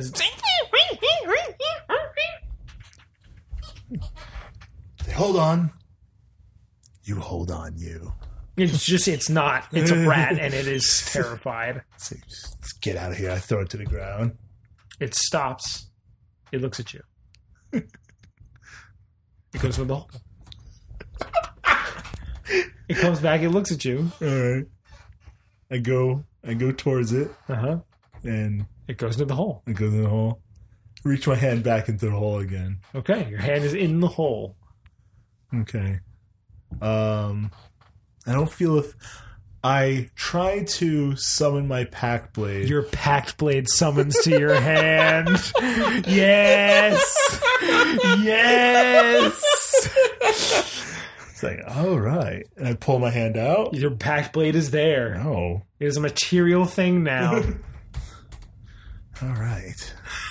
I can do something with this, maybe. Okay. How much coverage do I have? Enough to cover a Pactblade. I sneak the Pactblade into my loincloth. You look well endowed. That'll show him. I've got something down here for him. All right. Is there anything else you'd like to do? Let me see if I have anything else I can do. Well done, sir. Well. No, I can't make any other movements. So I wait with my little friend. The rat does not come back. No, I'm not talking about the rat. Oh, you're talking about the Pactblade? Yeah. So I whisper a silent thank you. Time seems to crawl. What could be a minute seems like an hour. What seems like an hour seems like a day. And it just never quite ends until finally it's time. Oh. Baelish walks up, taps on the bars. They part slightly. You feel your whole body go rigid. Please make a wisdom saving throw. Not my best.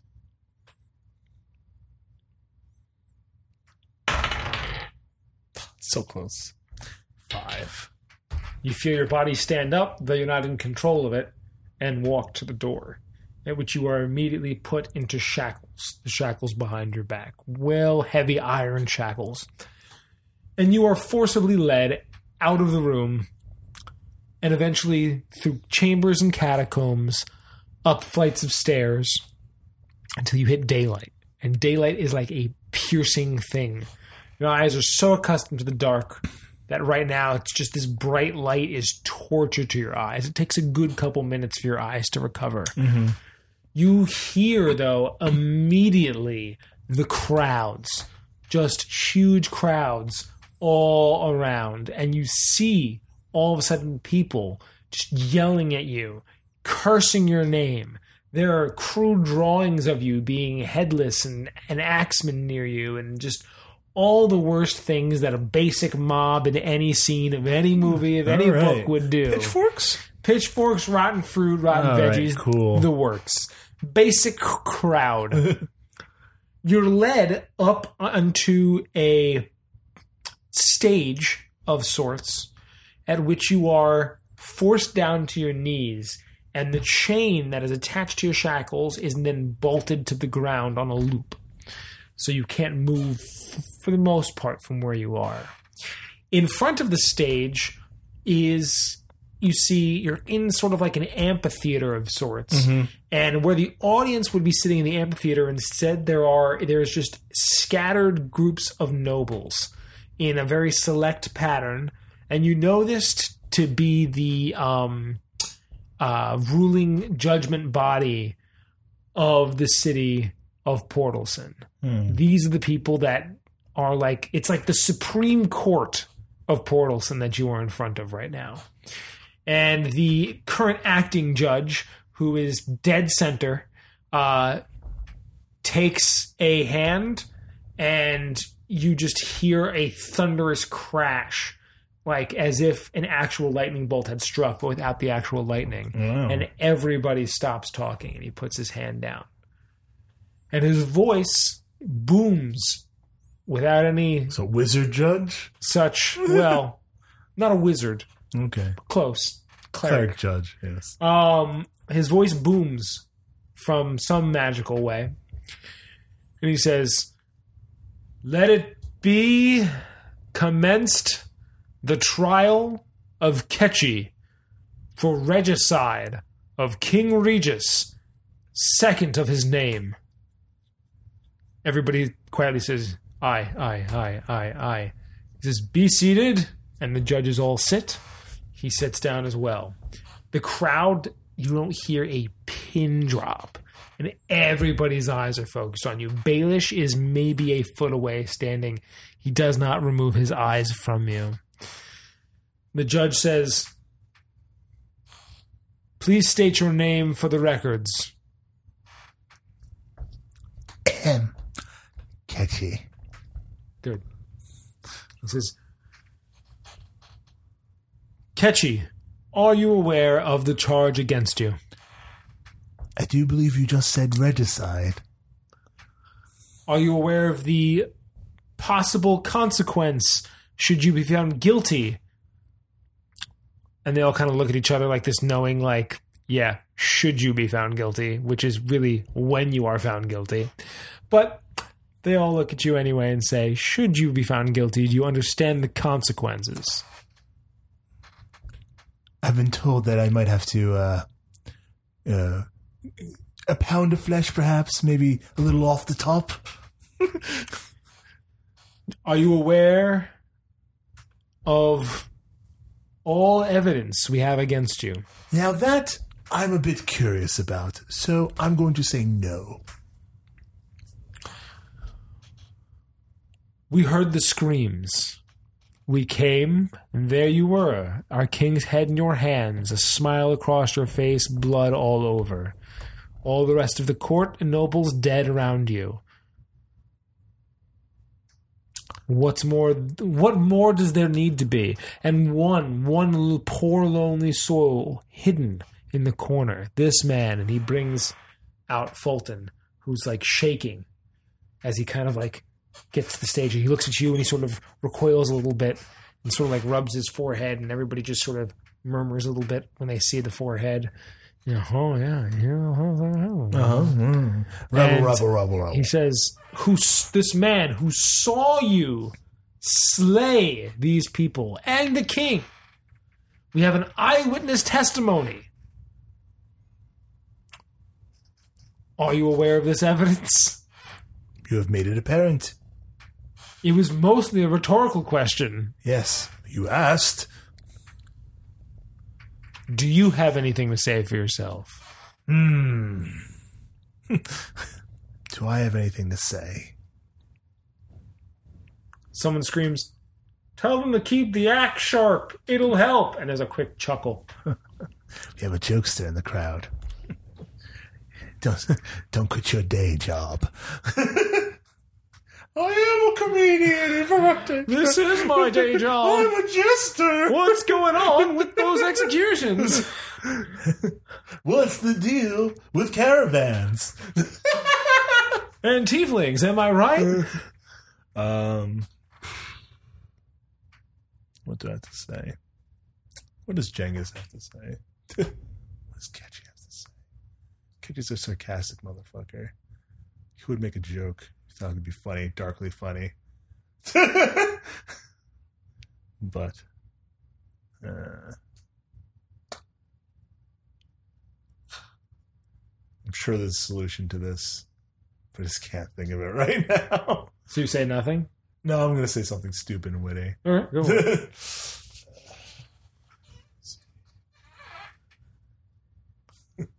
No, not that. Do I go for something like, kind of like,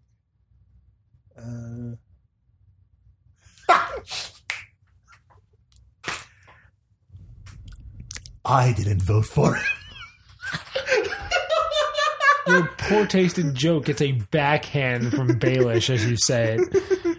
To which the judges sort of look and kind of calm him down because clearly he shouldn't be hitting you. But nobody is even going to bother charging him with a crime.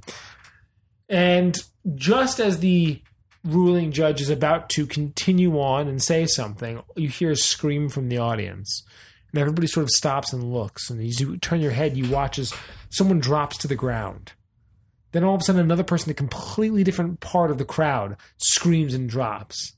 And another person screams and drops. Then all of a sudden, you're in complete and total darkness. And it is not a darkness you can see through. And you feel something blunt and heavy hit you in the back of the head. Please roll a Constitution saving throw. 16.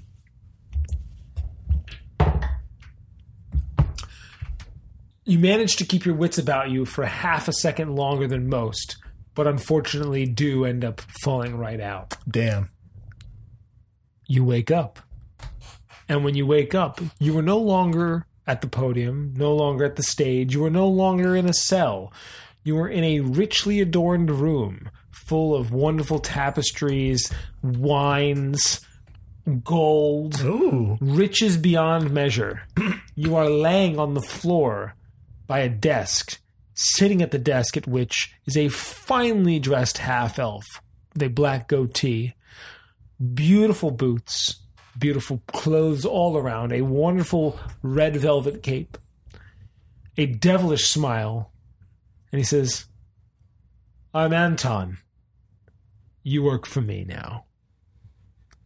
And that is where we're going to end our little quickie one-shot for now. Oh, how interesting. Yeah! Kind of a setup for more to come. Yeah.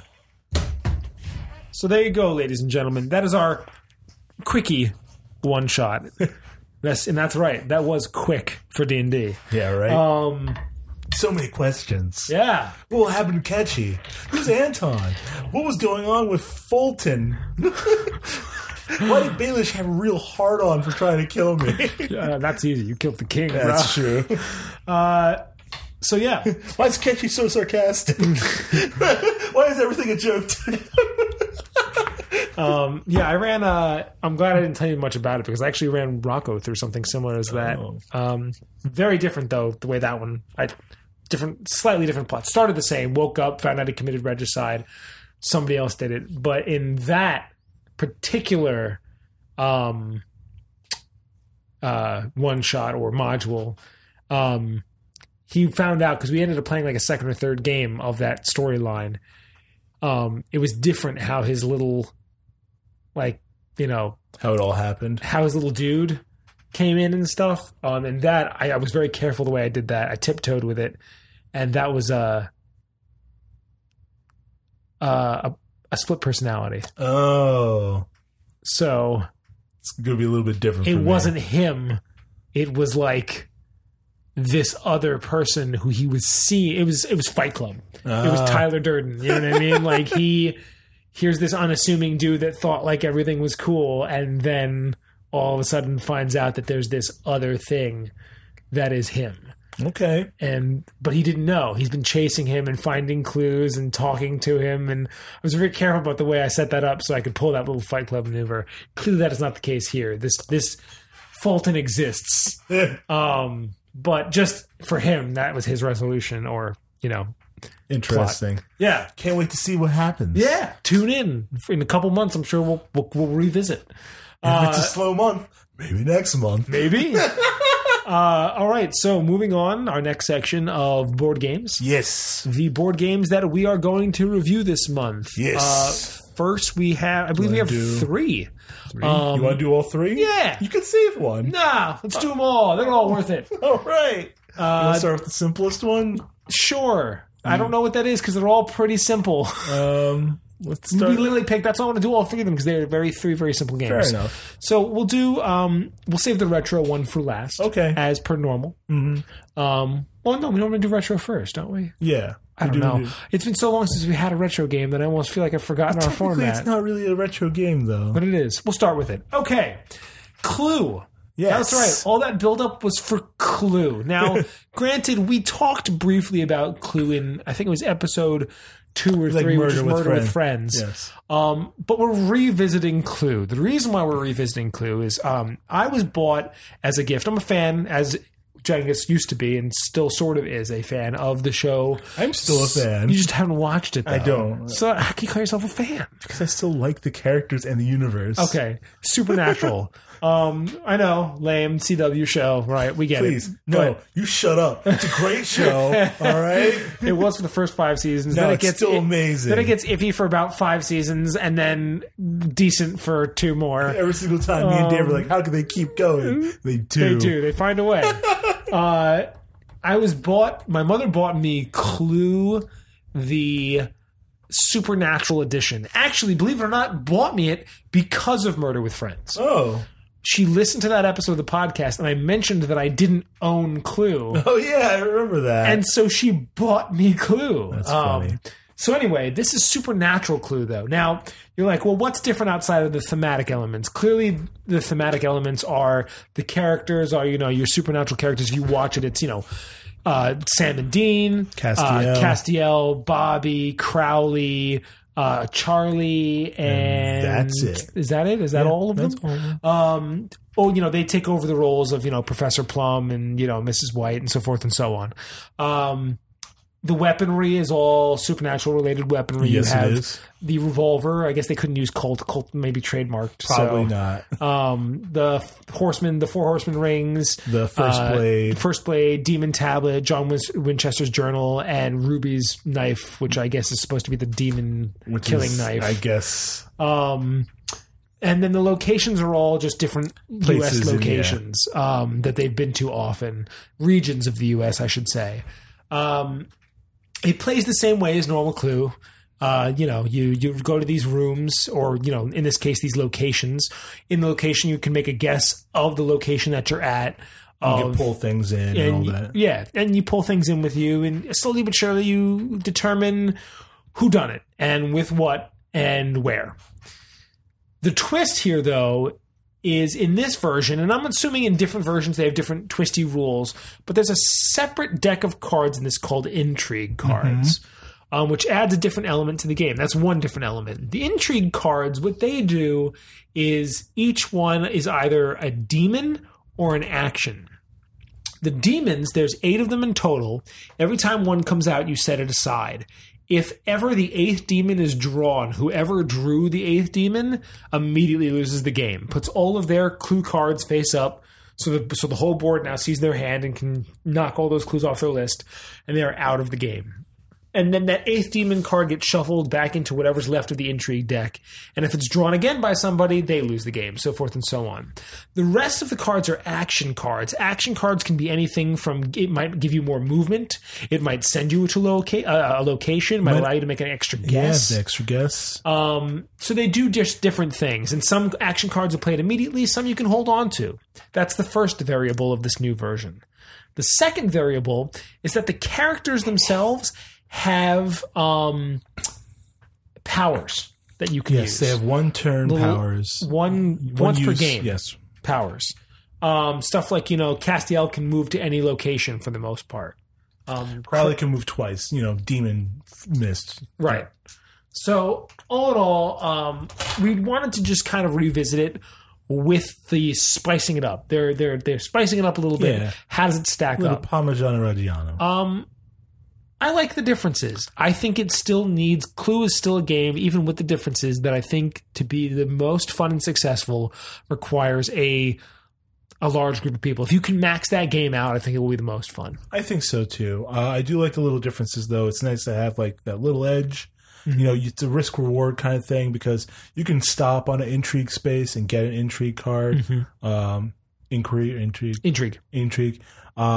And, it might be a demon, but it might be a card that lets you guess twice, which is pretty powerful if you think about it, especially since it's a free guess. Definitely. And it's not just to guess where you are. The one that Jengus got allowed him to guess anything. Any location, any weapon, any person. So, it's really just, it's different. Yeah, but I like it. It was a good different, though. Good different. Mm-hmm. Change the pace of the game. That's it. Like I said, it was 3 simple games, quick reviews. Yeah. Clue. Thumbs up for spicing Clue up a little bit. Thumbs up for Supernatural Clue. Yeah. Moving on, the next simple game that we're going to review is a game that Jangus brought called the deck building game. Yeah, which is a deck building game about building a deck, like as in like the platform that you would go on outside of your house. Comes with a total of 28 cards.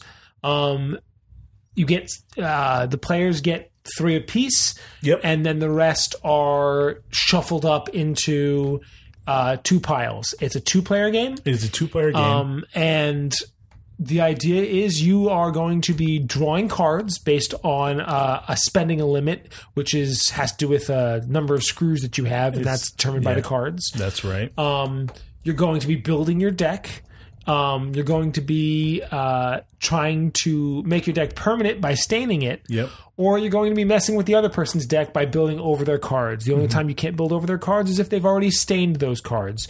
And there's minutiae to those rules, but that's the basic rule of the game. There's like bonuses for the primary goal is to make a deck with a lot of matching pieces. Synergy. Because if they're all connected and they're all matching, you get multipliers, and that adds on to your score in the end. Right, and the scoring is very simple. It's based on number of screws times the number of chain. It was fast. It only took, I'd say, 15 minutes. Yeah, it's a 15-minute game. It's a quick little just a little something, a palate cleanser, so to speak. Yeah. If there's 2 people playing something to do in the in-between, if 2 people knocked out of a different game. Or it's like, we're waiting for people to show up. Hey, let's play a quick round of deck building, the deck building game. Yeah. It's... that makes Jengus just, chuckle every time. It does. The title. He's like, these clever bastards. Deck building, the deck building. I love me some wordplay. But all in all... like I said, I like a good, simple game. Very small. It's like not even bigger than my hand, really. You could put it in a bag. You could bring with you. The tiles are, the design is fine. It's planks. It's planks and railings and stairs. There's a bit of counterplay involved that you can put some like lower value planks on someone's higher value planks, but they could build over those. But those are wasted turns. All in all, I really enjoyed this game. I got it as a gift, so I didn't even buy it, so it's even better. I'm mixed. I said to Jangus after he played it, I don't know if I'm a big fan of the deck building game. While it is something I'd probably play again just to kind of kill time, because it is something, like Jangus said, it's something you just take out and kill time with. It's not a game where I'm like, there are other 2-player games like Lunch Money or Beer Money where I'd be like, let's play that and kill some time. Like, you know what I mean? Like, that's a game I want to play. Yeah. Deck building, I don't know. I think for me, the biggest thing is that, so the scoring is based on synergy. Mind you, maybe I should have played my game more aggro and I should have been roughing up your stuff more. Yeah, he let me build up a nice, shiny, high value deck. No, I did do some maneuvers, probably more than you did on me. But Jangus just had better synergy with higher cards. Now, the thing is that you don't know when you're spending, when you're purchasing new materials, you don't know what those materials are. And there is, at first I thought that there was a pattern to the material. For instance, I thought if you're going to buy a 4-screw item, which is a lot of screws in terms of purchasing, that it would be like a very high quality wood. And that like a 1-screw item would always be like, lousy wood. Yeah. That's not the case. No. Sometimes you'll buy something that seems really high and get something really low, or vice versa. So that element of chance made the game difficult, not because of strategy, but because if your luck is poor, it's just not going to work out in your favor. It's too heavily reliant on luck. Yeah. And I mean, most card games are, but like to some degree, Magic is always based on luck. Yeah. But it's also very like, I plan a strategy to where odds are in my favor.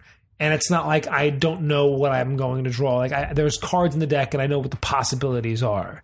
And it's just a different type of luck. This is like literally blind luck. It is literally blind luck. I mean, there's some little bit, of knowing. Like ones and twos, you kind of know what you're going for. Maybe. But, that's the game. You only draw 3 cards. If you have a big deck, you might not even draw the cards you want. You might just draw a lot of nothing. And then you don't get like high value cards, so you can't buy a lot of stuff. Right. It's I would play it again though. But I like I said, I got it as a gift. So for you, it's 2 thumbs up. It's not 2 thumbs up. I would say it's like a tepid thumbs up. Like I would rather play other games, but I'm not gonna complain if I have to play this one. I would give it 1 thumb down and 1 thumb like Colosseum style to the side, like wavering, not knowing which direction it's gonna go. Yeah. But definitely 1 thumb down for sure. It's just not, like I said, there are better ways to spend $10 than deck building the deck building game. Yeah. There are better board games to get for $10. Speaking of which, Wild Pig, hey, just inherited a collection of sealed board games from somebody. I walked in there, how I found out is I walked in there and they had a whole stock of lunch money and beer money. Oh my God. And I was like, they still make this? And the one of the gentlemen there, Bill, was like, probably not, but we inherited a collection, and they were selling it for like $12, and I was really tempted to buy another set. That's funny. Yeah.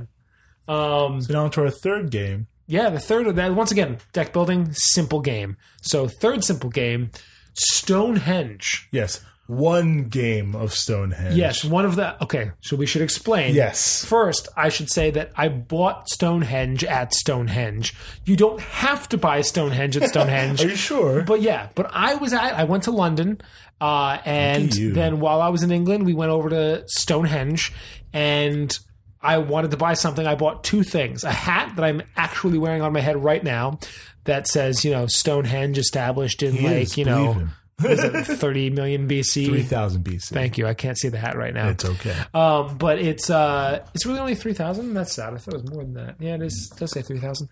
Wasn't that long ago? Yeah, I guess 3 million BC would be a lot different. I give Stonehenge more credit than it deserves. I suppose so. It's just ancient and mystical in my mind. It's forever. It's cock. So I was at Stonehenge and I got the hat, but I was like, what do I buy at Stonehenge? And Paizo made a Stonehenge game. Published a Stonehenge game. And I was just like, Paizo, the Pathfinder people? Board game? Me? And I bought Stonehenge because I was like, that's the perfect thing for me, who I am, to buy. Buy a board game. Now, mind you, I paid full retail value for it and probably could have gotten it cheaper off of Amazon. And wouldn't have had to bring it back with me on the plane. But hey, support your local Stonehenge. Yeah, really. Like, I will gladly. The proceeds do go to Stonehenge. Oh well, there you go. And I was just like, you know what? This is the perfect souvenir for me. I'll never not. There's no way I won't remember where I got this board game. So anyway, that aside, Stonehenge comes with 5 or 6 different, I believe it's 6 play styles, game variants. Yeah, like not even variants, because that would imply that there was one solid base on which to vary it. It's different. It's the same pieces 6 games. but it's 6 games in one. There you go. All called Stonehenge, and each revolving around Stonehenge, but each played a different way. Some with different pieces, some that don't even use pieces that you have. We played a version created by none other than Richard Garfield, the creator of Magic the Gathering. Yes. We figured if we like Magic, we're probably going to like his game. His game was a bluffing game. Yeah. Where you had to, essentially you changed the time of the day, and then that increased. There were day cards and night cards. Yes. If it was nighttime, night cards were more powerful. If it was daytime, day cards were more powerful. They would be the trump. So they would, and if you played like a 1 of the day and day is trump, it supersedes anything of night. Right. The lowest day will always supersede the night if it is daytime, and vice versa. So when you play a card, you then compare it against everyone else's. If your card is the highest, you get to place your piece on the board next to the corresponding number. So then you take those cards, you discard them, and you draw another. Well, no, you don't draw another. You play again. And then certain things happen that just sort of eventually make it so your hand refills and you draw new cards and you can change times of day and you can mulligan. The reason it's a bluffing game is you want to make sure your opponents don't know how good or bad your hand is. Right. And you want to be able to play off of it appropriately. Because if you play a card that's lower than someone else's, you have a piece on the board, you lose that many spaces on the clock down. Yeah. And if it goes all the way down to 0, you remove that piece from the board. And you want to have, I think there's like six pieces you have. You want 6 pieces. You want to get 6 pieces on there twice. The first time you get the 6 pieces on there, you build one of the Tritholons or whatever they're called. That's one of the pieces of Stonehenge. You build a piece of Stonehenge, and then if you have 6 pieces on the board and you've already built that piece, you've won. So essentially you need to get 6 pieces on there twice to win. Which is not very easy, but Dave did trounce us. Twice. 2 games. Yeah. Second game probably much worse than the first game.